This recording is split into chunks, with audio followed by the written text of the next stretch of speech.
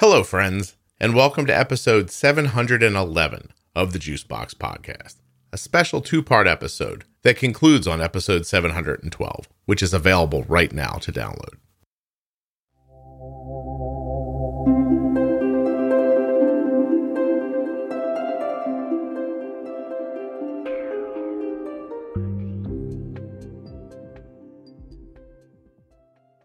Welcome back to the Bold Beginnings series with me and Jenny Smith. Today's two-parter happens in episodes 711 and 712.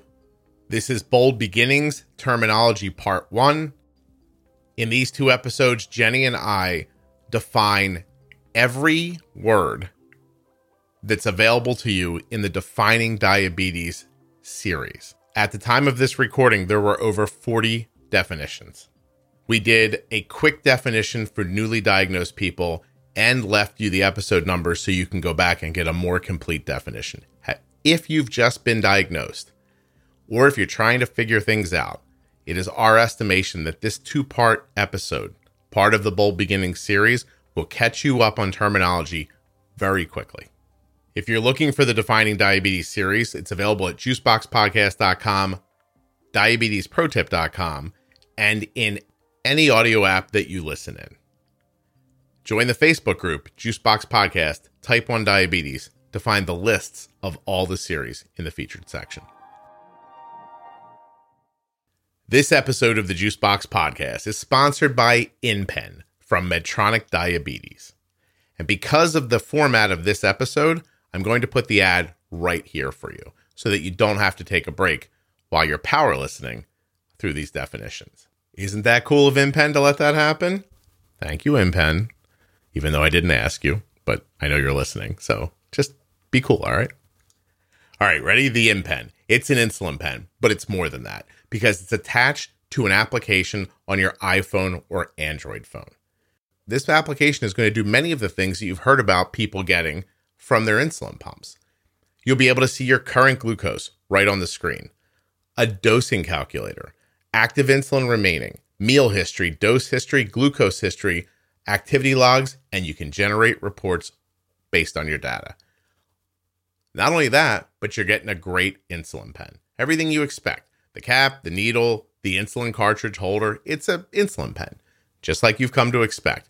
But it gives you more with its attached app. You can go right now to inpentoday.com to find out more and get started. And I'm going to tell you what, terms and conditions apply, but you may pay as little as $35 for the InPen.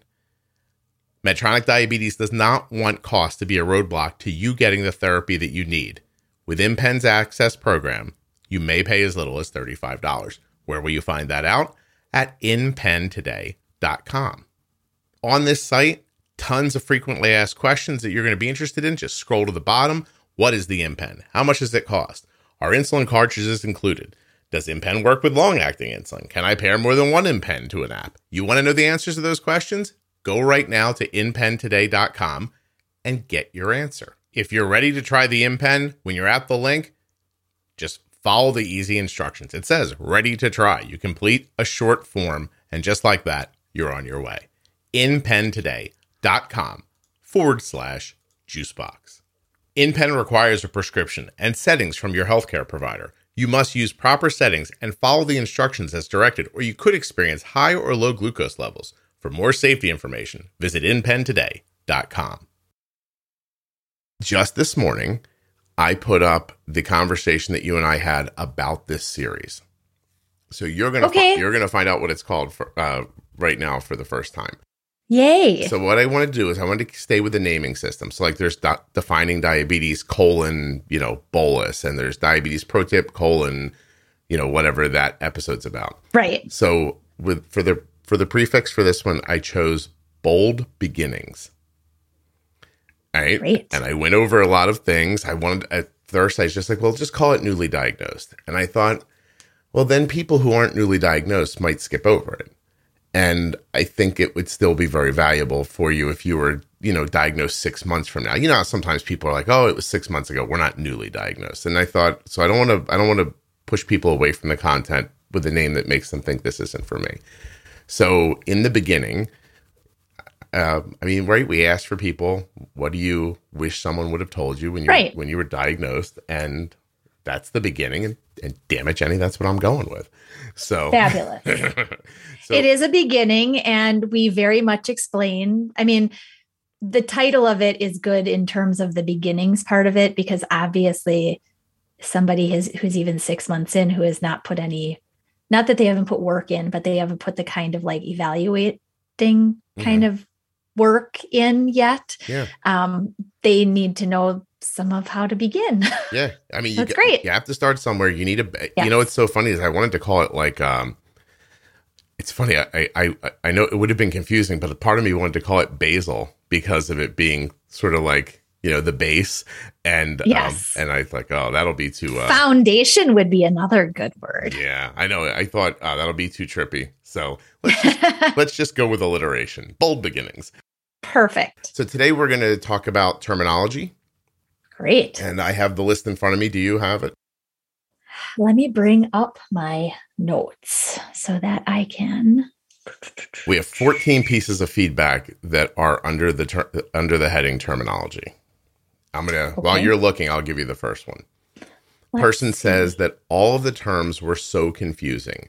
MDI, carb ratio, correction factor, basal, bolus, pre-bolus. And she says, I really thank God for the Defining Diabetes episodes.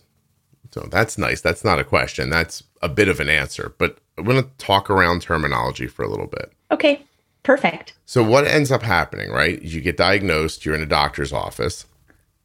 They use words as a matter of course. We all have a friend who's in IT or, you know, a therapist, you know, buddy, and everyone uses buzzwords that to them are everyday words. It's, you know, to these people saying bolus and basal is like you saying, you know, sunshine and the moon. We think, oh, everybody understands this.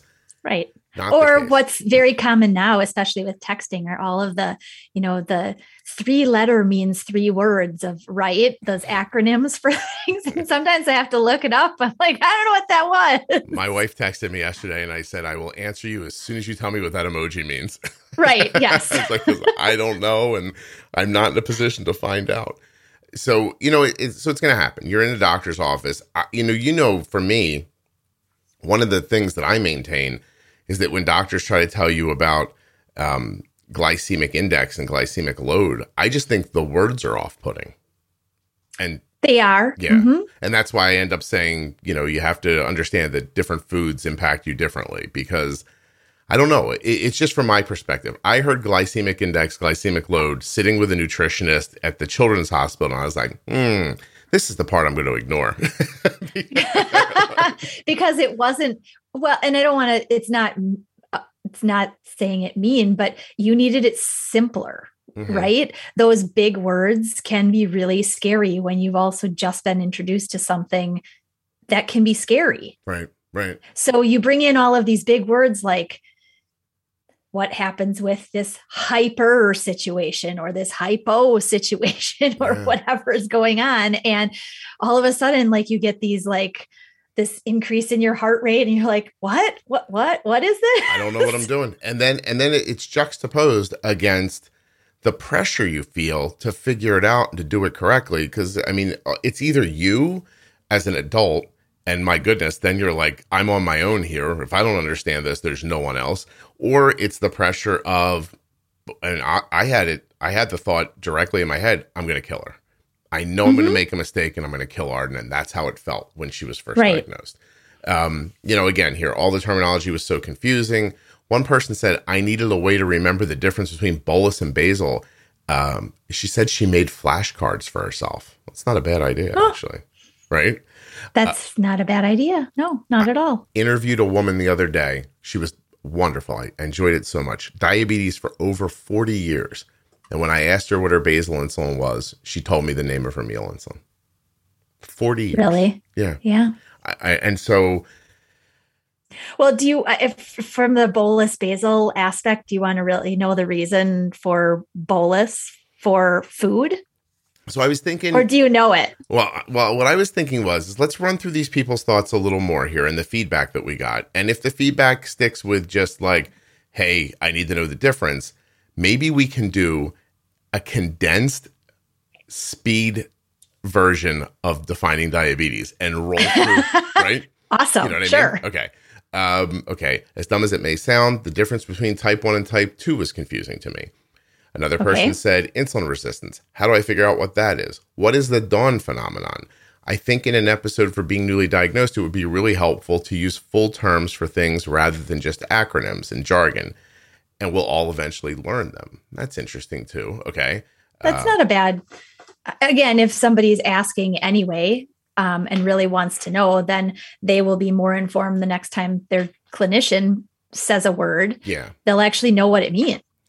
And I think that, I think the way we didn't just make Defining Diabetes by mistake. Like, it really seemed like the way to go. And people on the other end have to be willing to listen to it to learn. And they have to know it's there, which is difficult. You know, it's funny, not to take too much of a sidebar here, but the other day I saw a person talking about the bolusing insulin for fat episode and how life-changing it was for them, and that they had been struggling for a really long time. And I thought, but that episode's been up for years.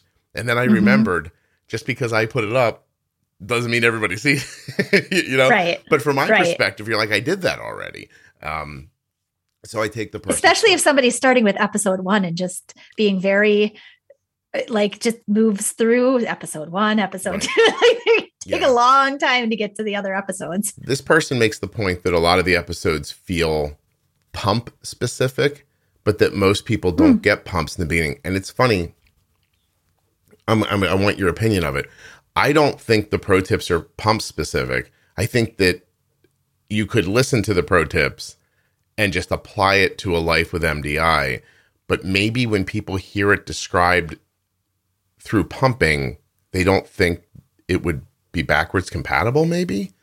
I don't know. I think the biggest thing that you could learn from the pro tips, if you are using MDI, are the strategies for especially bolusing remain pretty much the same in terms of understanding the timing of insulin. It's the delivery of how you would do it with an injection comparative to the fancy features of a pump that might, you tell it to do something and then it continuously does it, versus on MDI, you may have to feed a little insulin, feed a little insulin, feed a little insulin. It's the same concept. It's just you may have to do a couple more injections with MDI to get the same impact. Yeah. All right. So I'll tell you what I'm going to do, because I'm looking through everybody else's information here. And overall, around terminology, it's, look, I need to know what this stuff means. I need to know quickly. And the one woman I say woman, by the way, like 75% of the people who listen to the podcast are women. So I'm just assuming they're women, I guess. Yes. But it could be a guy. The one thing that I'm seeing is I was overwhelmed. I found the Defining Diabetes episodes eventually, but it felt like a lot and I didn't know what to listen to. So I think we're going to do exactly what I just said here. We are going to play a speed round of Defining Diabetes. Great. You and I. This is going to be a fun test. All right. So I have Can we make this into a game that we can, like, put out there? well, here's you know what, we should, first of all. And here's the thing. I'm looking at the list. It's long. It's got to be 40. Oh my goodness. Hold on. I'm going to pull up Isabel's list. Do you know that every time I make a new episode that fits on a list, Isabel redoes the list and sends it to me? That's awesome. She's a pretty cool person. So, all right. Defining Diabetes. Here it is. I wonder if I put it in this document, if you would see it. Did it update in your notes under the Dr. Jack's or Diagnosed January comment? If not, it's okay. I saw something pop into my notes. Well, I'm gonna blow through it. Is it an image? Yeah, is it an image? It's an image. Okay. Is it not coming in clearly yet? Let's see. Oh, there it is. It's under, it's the Juicebox Podcast Defining Diabetes series with all of the, yes. Okay. I see it. All right. So this is what we're going to do. And There are 44 terms on this list. So right now, the Defining Diabetes series begins at episode 236 and runs intermittently all the way up to 677 was the last defining we did. All right. Yes. You ready? Mm-hmm. What do you think? All right. So it's 11 o'clock now. We have 30 minutes and 44 things to define. I could actually go a little beyond 30 minutes because I got a little time between people. So yes. Well, listen, That's all right. You're taking the fun away, but I appreciate it. Yes, we will try. 30 minutes. Right. Go. All right, ready? Okay. Bolus. You so go. Bolus. Go ahead. Do you want me to go? We'll go bolus, back and forth. Bolus is the amount of insulin you take to cover food that you put in your body. And if somebody says, what's your bolus insulin, they mean your mealtime or your fast-acting insulin. Correct. Some examples might be Novolog, Apidra, Fiasp, Humalog. Did I miss any? Lumjev. So those are insulins you use to correct high blood sugars or to cover meals. Correct. That's good? That's what bolus means. All right. That's what bolus means. Basal is a slower acting insulin. It's either injected for people with MDI. The way I always think of it, whether it's right or not, is that it kind of goes under the skin in a crystal form and then sort of melts away slowly over time, giving you a base level of basal insulin. Basal insulin is meant to control your blood sugar away from food. Correct. And if it's dialed in correctly, it should hold your blood sugar fairly stable at a place. Basal insulin shouldn't drive you down. It's not its job to overwhelm meals. It Correct. is a baseline of insulin. If you're using it, good. Oh, I was going to say in fact, to add on to that, once your bolus is done working, your basal should hold you where the bolus left you. If the basal is right. That's a great way to put it. So basal insulin is, let's see, Levemir, Lantus. What are the new ones? Toujeo, Tresiba, Basaglar. I might be missing one. If you had to pick one, if you were giving a person on MDI a basal insulin, which one would you pick? I have an answer. What is yours? In today's world, I would pick Tresiba. Me too. And that's only based on feedback I see online from people. And that's based on my feedback that I see actually from the people that I get to work with. Okay. It seems to be much better. And I know a lot of people will probably say, well, is it good for age, a specific age? I have kiddos using it and adults using it, and it across the board seems like a very good, true 24-hour insulin. Mm-hmm. Oh, you know what we should do while we're doing this? I'm glad I thought of it after only the second one. Bolus, the Defining Diabetes episode for bolus is episode 236. The Defining Diabetes episode for basal is 238. The next Defining Diabetes is 241, Honeymoon. It's your turn.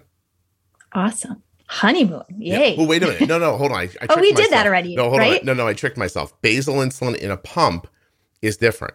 So if you're pumping, right, you don't inject Tresiba or another thing. Your pump just takes the fast-acting insulin, your Novolog, for example, and it not only, can you tell your pump, I just had 30 grams of carbs, and your pump might say to you, well, that's 3 units, and you put it in. But you tell your pump, I need 20 units of insulin every 24 hours as a basal insulin, and it breaks those 20 units down into very small, tiny, like blip boluses. Pulses. Yeah, pulses. And so instead of injecting an insulin like you would with MDI for your basal and letting it work on its own, the pump puts in a little bit, constantly, and it creates that baseline. Correct. Right. So, and that is the beauty of a pump, is also using only what we consider rapid acting insulin or bolus insulin. Mm-hmm.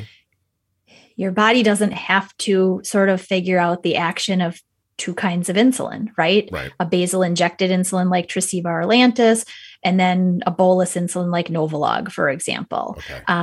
You should, however, always make sure to keep a basal injected insulin in your refrigerator in case your pump fails. Right. That's my little educator thing for you. I appreciate that. And one day I will actually do that. So maybe when Arden leaves for college will be the first time we actually do that, because that would be a good idea. So, or when your pharmacy isn't like 2 seconds away from your house, right?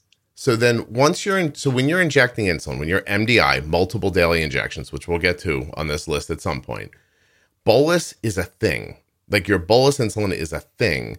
Your basal insulin is a thing. But when you're pumping, they're concepts. You bolus because the pump just holds insulin. And when you bolus, it puts in insulin, and it also creates a basal level. I don't know if I'm saying that right, but do you know what I mean? Like it's not as tangible. When you talk about it in pumping, they're functions. And when you talk about it in MDI, they're vials. Does that make sense? I think it's because of the difference. As you just said, there's a defined basal injected insulin, and that's a kind of insulin.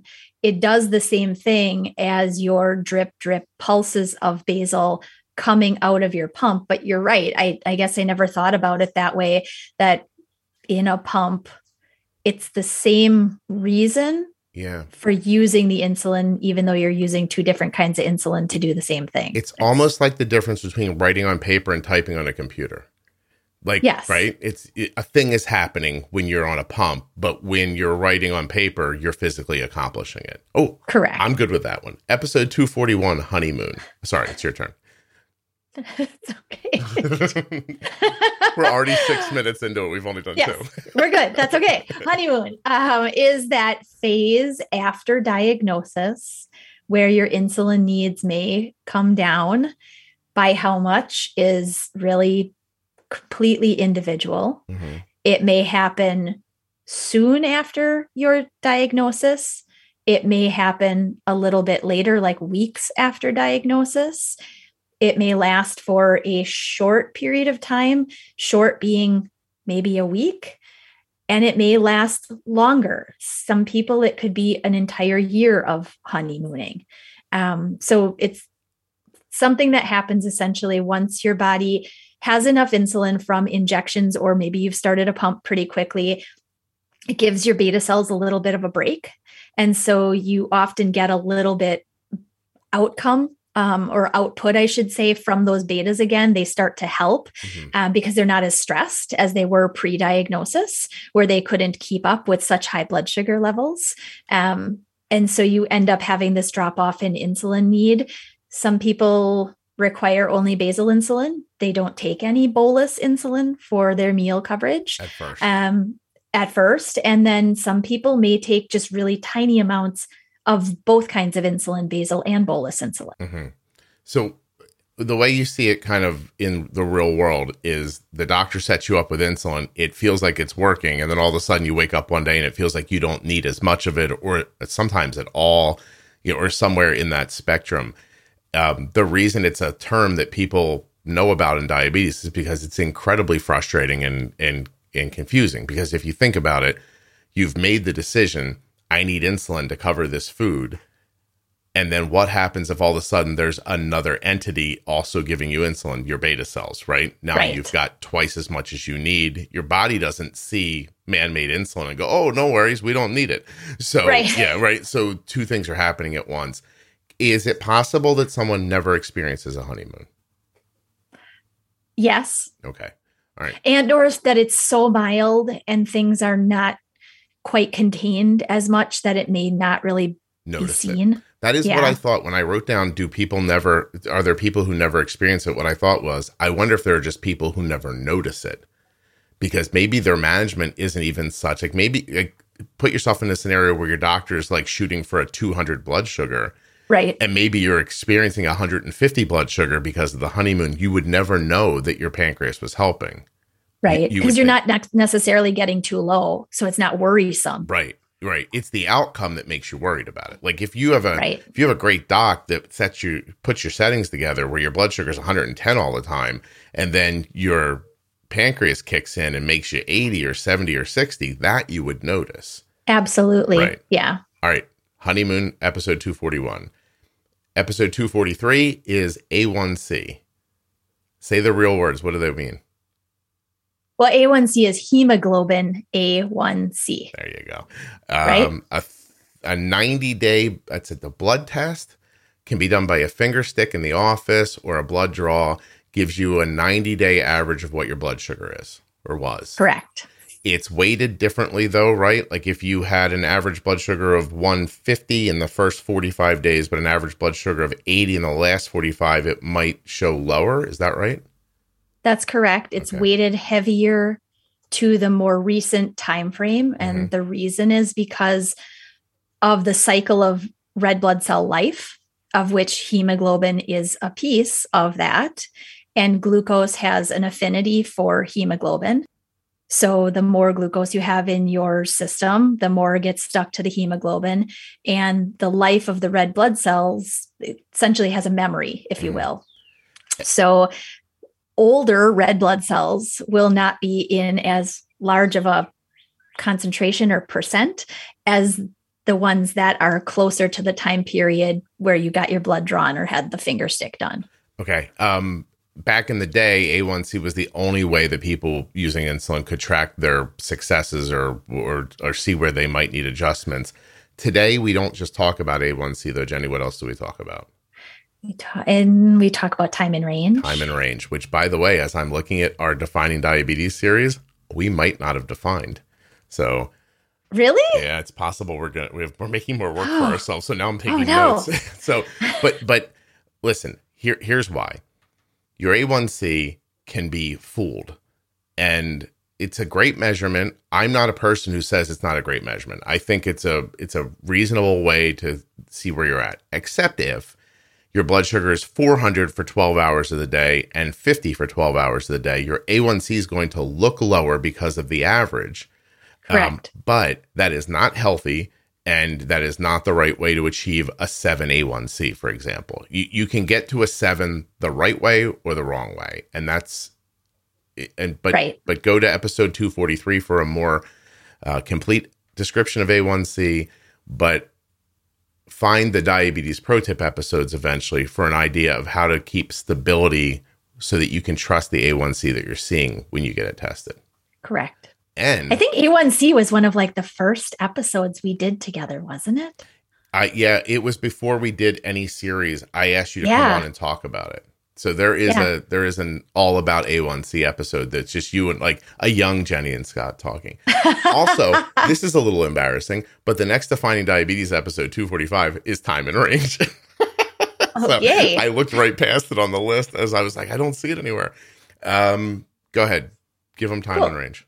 Yes, time and range it's a good visual of a defined bottom and top value that you want to stay within.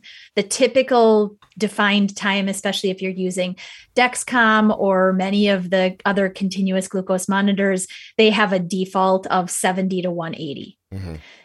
So if you are looking at your CGM data, especially, the amount of time that you spend between that bottom and top is going to be your time in range, the time a percent of the total time in glucose overall. Right. You'll also be given a time above that and a time below range too. Mm-hmm. How much percent, some of the databases also do time wise, like how much time did you spend above this in hours or minutes, right.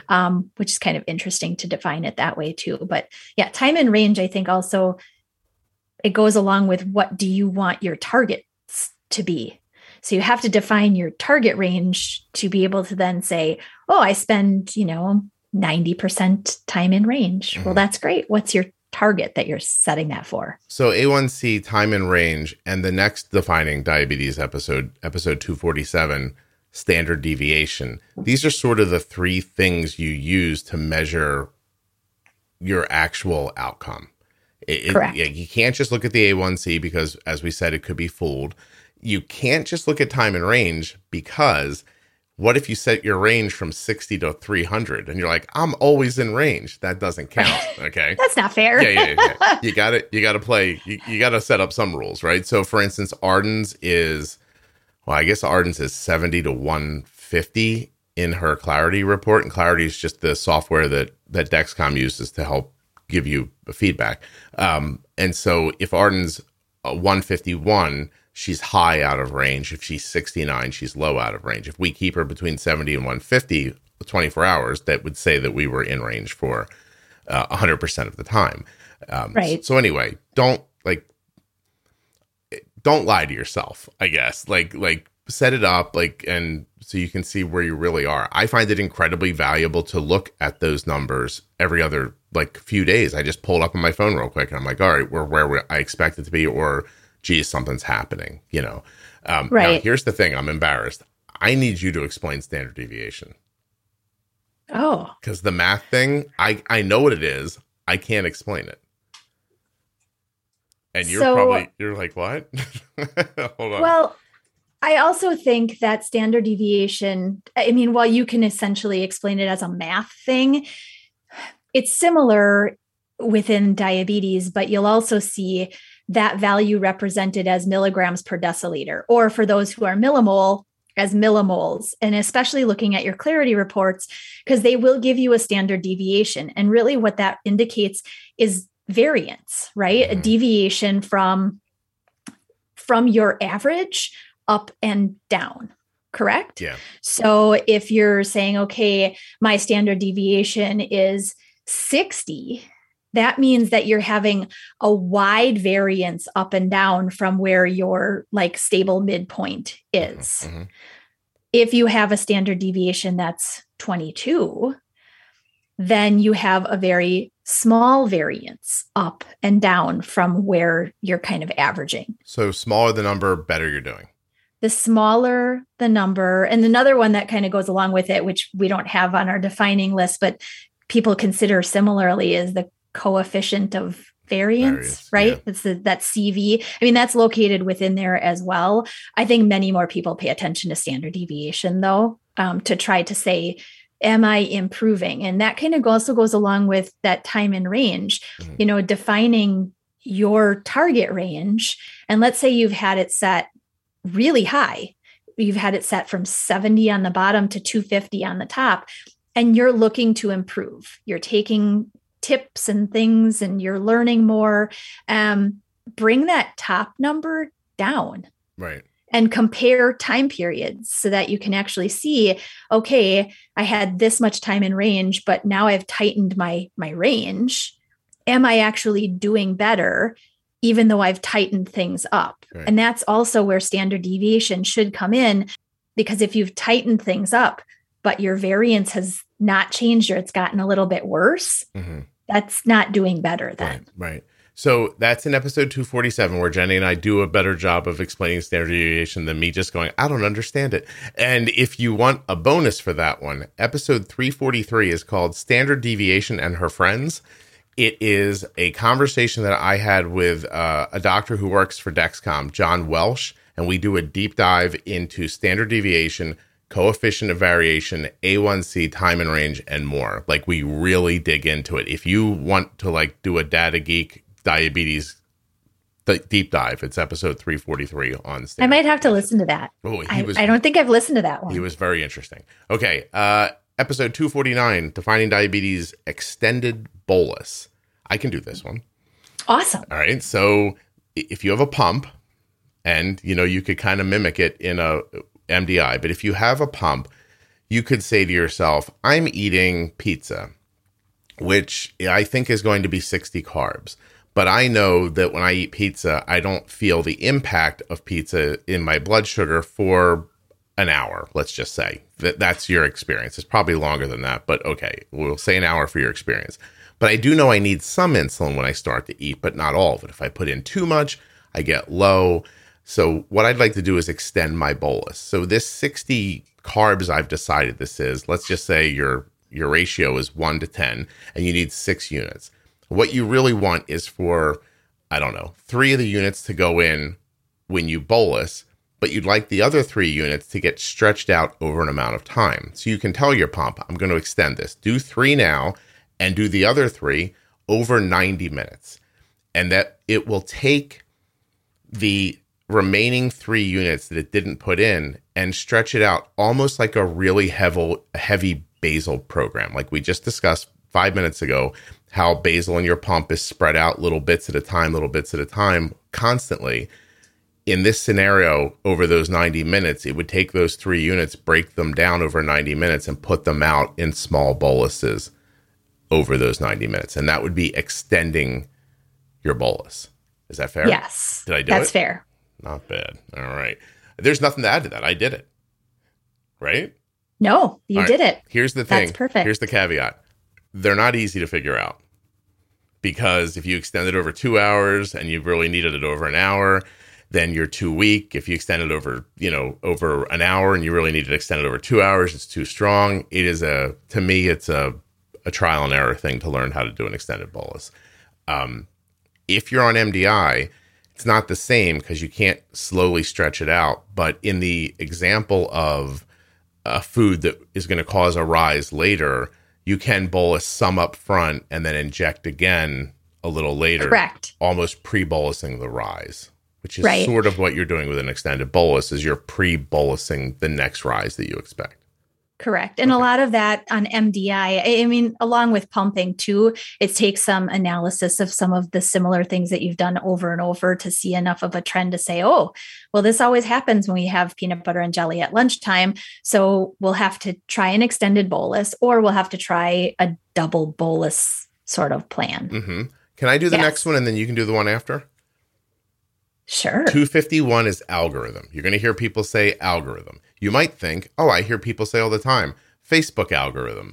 Algorithm, computer program. Think of it that way, right? In terms of diabetes, let's see. Omnipod has the Omnipod 5. Tandem has Control IQ. Medtronic has the 670G. Is that right?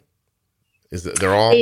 770 is their newest, okay. And in Europe 780. Okay. Mm-hmm. Do-it-yourself versions. Loop.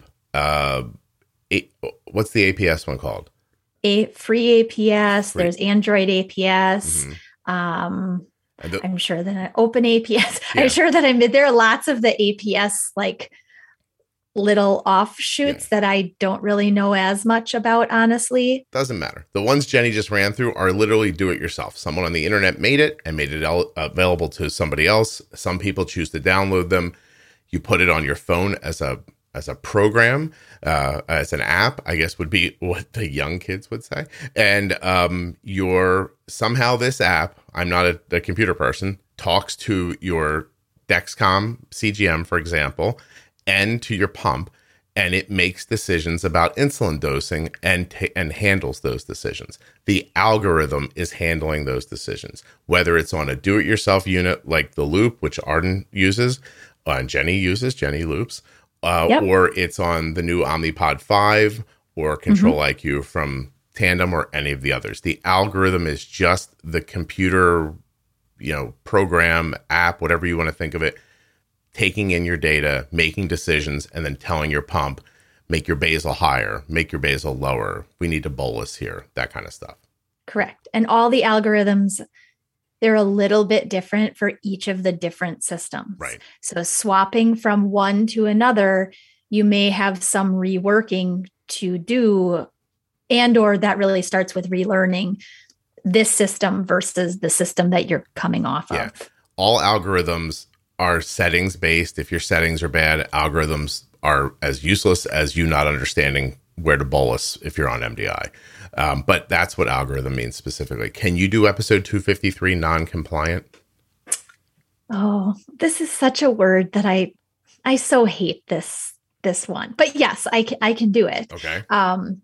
So non-compliant, if we look at it just as a simple non-emotional, this is what non-compliance specific to diabetes or really any health condition means, right? Mm-hmm. You are intentionally neglecting your own care or your child's care, right? That you're really refusing to take good steps to do better, to remain in the target that you've been given to aim for. Yeah. That's non-compliant, whether it means not taking your medications, just not appropriately managing and covering for food that you're eating, or you're missing your doses or whatever it is.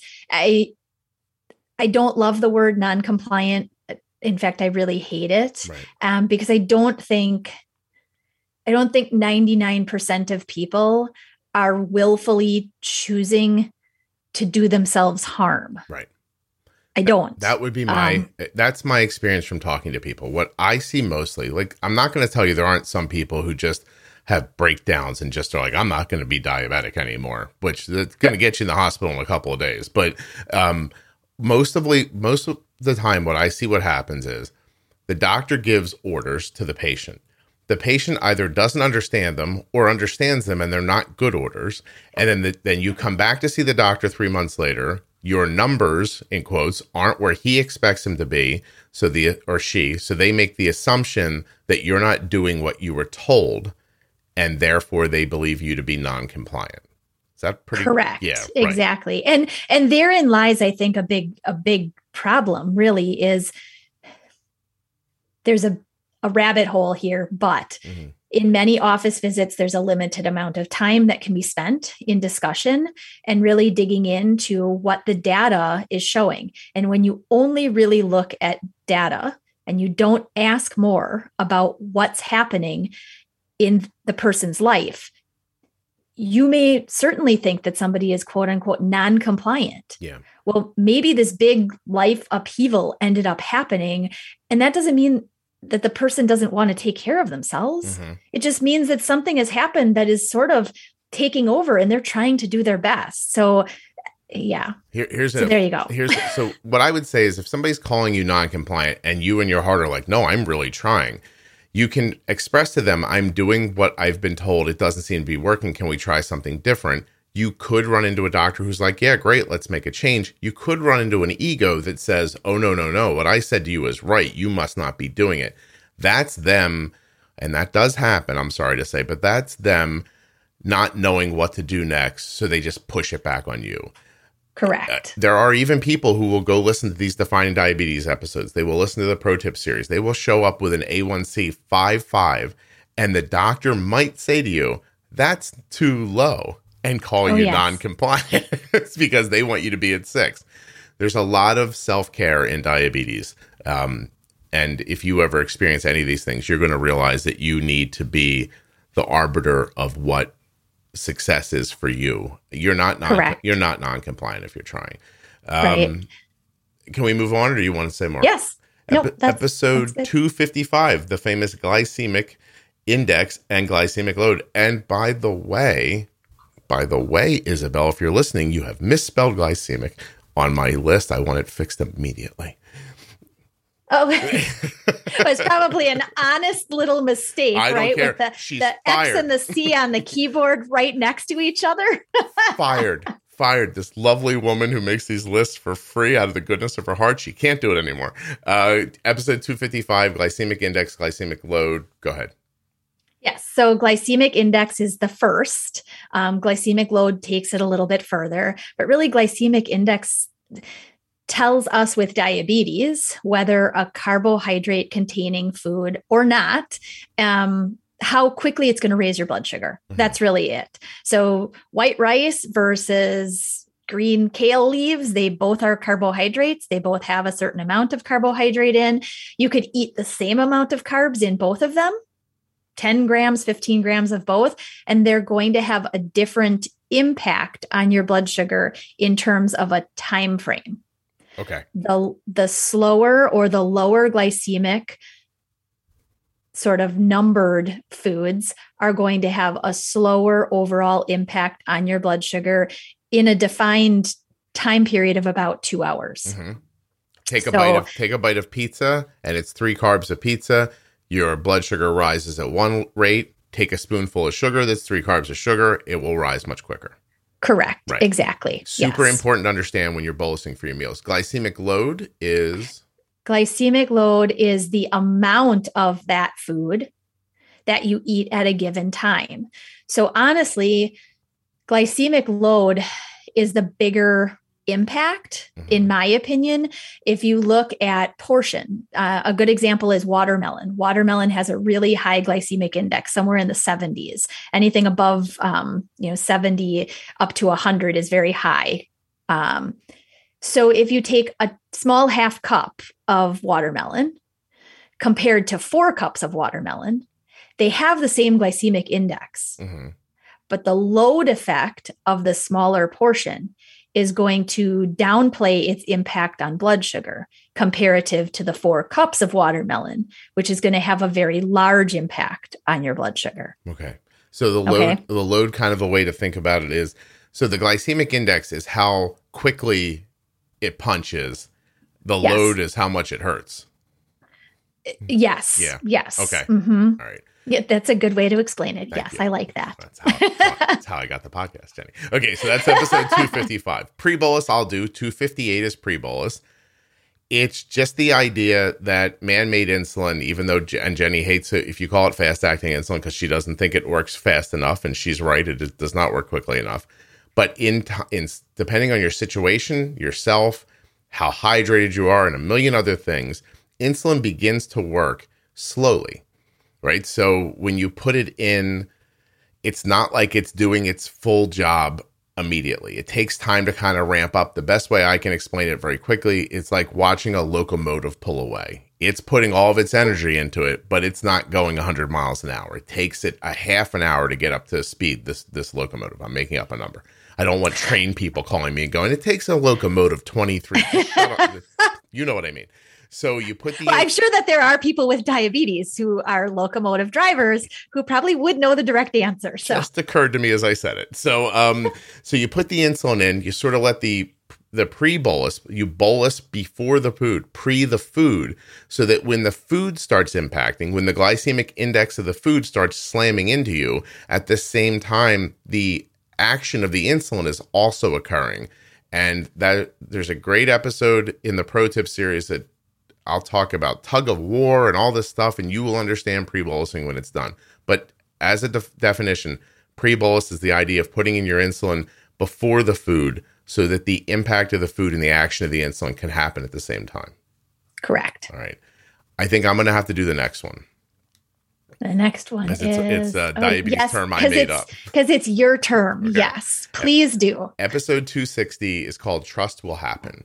And it exists because at some point you'll get to believe that what you know is going to happen is going to happen. And it's a big deal when you're using insulin, like we just talked about, when you're putting something in your body or your kid's body that could make you so low that you could have a seizure. And you're trusting that the bolus will start working when you think it will, and that the food will hit when you know it will.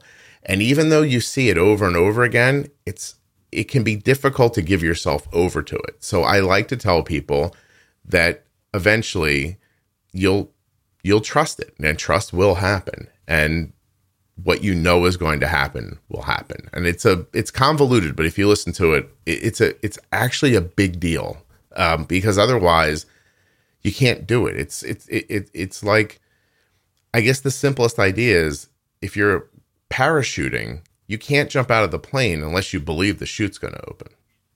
Correct. Right? So trust will happen. All right, episode 269, low... Jenny, sorry. Hold on. This is going to be me talking for a while. This is another thing I made up. Episode 269 is called Low Before High. Super simple. I'll give it to you in 2 sentences. When I wake up in the morning every day and I think about diabetes, I have a mantra. I would rather stop a low or falling blood sugar than fight with a high one. It is a staple of how I keep my daughter's blood sugar down. It's just a theory. It's a way to think. The minute you start accepting the higher blood sugars, things get out of whack. So you're shooting for low, understanding that you'll make a mistake at some point, but fixing that mistake is far more palatable than fighting with a high one. Okay. And then the next one's episode 284, Jenny, brittle diabetes. Yeah, that's another. You're giving me all these terms that I don't like. You give me the nasty ones, right? That's not very fair. This is like when you make the nurse give you. You know how the doctors make the nurses do the shots and they leave the room so the kids. Of course. Yeah. I'm doing that with you right now. Right. Yes. Exactly. That's not very fair. So brittle diabetes. Again, it's a term that is really an older term. In my professional opinion, it's meant to describe somebody who appears to really have very difficult to manage glucose numbers. where there are very severe swings up and down, and nothing seems to be able to contain them. That essentially is brittle diabetes. Yeah. Is it really a thing? Yeah. That is truly yet to be defined in terms of research. I mean, brittle diabetes, if it is truly happening, somebody should have worked through all of the pro tips and said, I've done all of these steps. I've gotten help from somebody who really has spent time with me. And I still have these time periods where I just don't know why it's not working. Yeah. Right. And I think that many times brittle it's defined in a clinical setting to somebody who hasn't had the greatest assistance. Whose blood sugars look very variable for no reason. Correct. Right. But you and I generally believe there's a reason. You just don't know what it is. I generally really, yes, believe that there is a reason. And some of the reason may also be undiagnosed other conditions that nobody's taken the time to ask enough questions to the person to say, well, hey, this is happening and it started happening about here. Let's take some lab work. Let's look at your digestion. Let's, all of these other pieces that could actually be creating this variability. I would say 9.9 times out of 10, you don't have brittle diabetes. Right. There's something that needs more assessment. Yeah. So if at some point in these episodes, you'll hear me just say, the worst thing I think you can do is just throw your hands up and go, oh, that's just diabetes. My blood sugar falls out of nowhere. It's what happens. Usually it's because you didn't bolus for a meal correctly. You got your insulin out of balance with the food. You drop really quickly. And then doctors look at that, think about it 20 years ago versus now even. You still have trouble getting people understanding how insulin works, even at a physician level. But 20 years from now, they're like, I don't know, you're brittle. Like to me, it seems like an answer out of the 1940s. You know what I mean? Correct. Like absolutely. I don't know, like put yourself back in that time, right? And there's a man and a woman and they're married and the man does something terrible and the lady gets upset and they go, oh, that's how she gets. You know what I mean? Like, it must be her time of the month. Like just these general throwaway bullshit answers. I didn't mean to curse during this.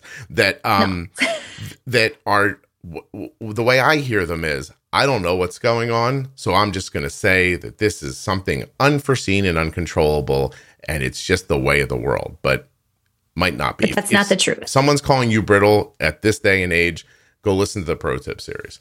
Yes. Oh, okay.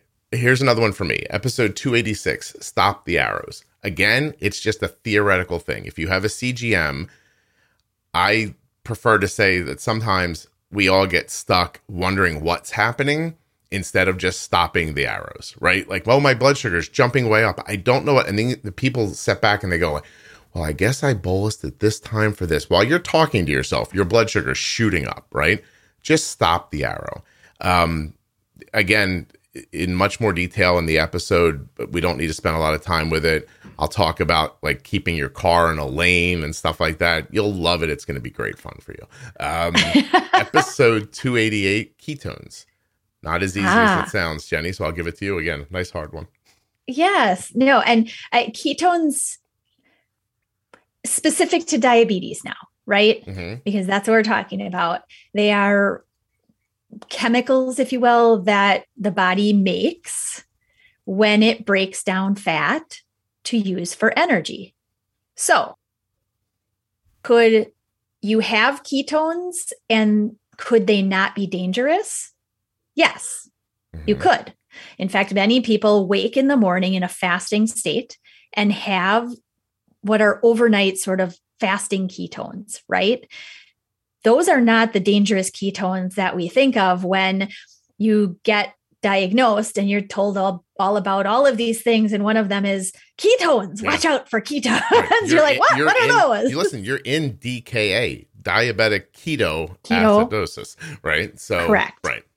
So, I mean, DKA, those types of ketones are very different ketones. And those are not the ketones that you want, obviously, right? Yeah, right. That is a very serious complication that occurs essentially when your body has very high glucose levels and not enough insulin.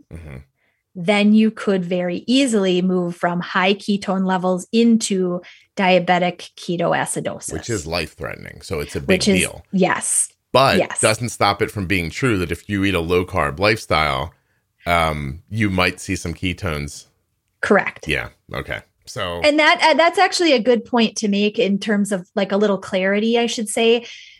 The level of ketones very much defines DKA versus nutritional ketosis. Right. Which is really what, if you're on a low carb or a ketogenic diet, it's really what you're aiming for. Your goal is to get your body burning fat for energy instead of carbohydrates. Okay. Yeah. So. All right. Episode 295. And by the way, there's a really deep dive ketone talk in the defining and in other places in the podcast. So it'll get explained much more. Episode 295 is called Insulin Resistance and Overbolus. Now, these two things aren't the same thing. It's just we set out to make a defining series about insulin resistance, and we started talking about something else so much so that it belonged in the title. But let's just stick with insulin resistance here. I'm going to ask you to do that one too, because it's a term I rub up against, and then I get on a soapbox. So I'm just going to let you do it. Sure. I mean, insulin resistance really is the body's inability to utilize insulin at a cellular level at a certain amount. So you need more insulin to overcome the cell's inability to recognize and allow insulin to work. Okay. And there are many, many reasons for insulin resistance to happen. So, I mean, I don't know how much more we can't. definitive definition. Go listen to the episode, because you're going to hear, like, if you have type 2 diabetes, insulin resistance is different than if you have type 1 diabetes, right? Not different, but structurally, it's the same reasoning. I mean, if you have insulin resistance, whether you're type 1 or type 2, insulin resistance is there because your body's just not using insulin the right way, quite honestly. Could you be a lean individual and have insulin resistance? Yes, you could. So I think that's a hard one, especially in terms of defining between type 1 and type 2. Insulin resistance is just you need more insulin to overcome your body's inability to use what it should metabolically be able to use at a lower amount. I think you should listen to the episode, because the words can be used as a crutch with bad settings. So correct. Insulin resistance is exactly what Jenny said. But what if your carb ratio, right? Your 1 unit per 10 carbs should really be 1 unit per 5 carbs. And then your blood sugar goes up, and then you correct, and your correction ratio is not right, and you won't come down. The doctor sees that and goes, oh, you're insulin resistant. You're not insulin resistant. You're not using enough insulin. So, correct. Right. So anyway, there you go. Yes. Episode 344 is called Feeding Insulin. And in my recollection, you have 2 minutes? I have 2 minutes. All right. In my recollection, that is about when people have too heavy of a basal profile, and you find yourself constantly feeding the insulin, meaning you're getting low and you have to keep putting in food to bring it back up. So you don't want to be feeding your insulin. You want the insulin to be set at a place where it works without needing to be offset with carbohydrates. Correct. And you could also feed bolus insulin. I mean, the first idea is evaluate basal. Absolutely. Especially if you are without insulin on board and you're constantly nibbling to keep your blood sugar up. That's a first analysis basal. Absolutely. But if you're feeding yourself and snacking without having to bolus again, after you've bolused for a meal and there is insulin on board, then you're probably feeding your rapid insulin or your bolus insulin. And that would be an analysis point. You don't want to feed your insulin. So Jenny, we're going to stop here. The next time we record, we're going to pick back up with 347 Bump and Nudge. I've loved this. I think this is terrific. So we're not going to stop. We got through a number we got through about half of them. Wasn't bad. Did a good job. There was a couple times I was like, we're just getting chatty, but we didn't. We kept it. We kept it really short. I think this will end up being an episode about an hour and a half long that will do exactly what all of those people who talked about terminology wanted. So, right. Excellent. All right. I'm sorry. Go live your life and do your job. That's okay. I've just got a patient, so I have to get running. So anyway, I'll see you next time. Awesome. Thanks. Bye.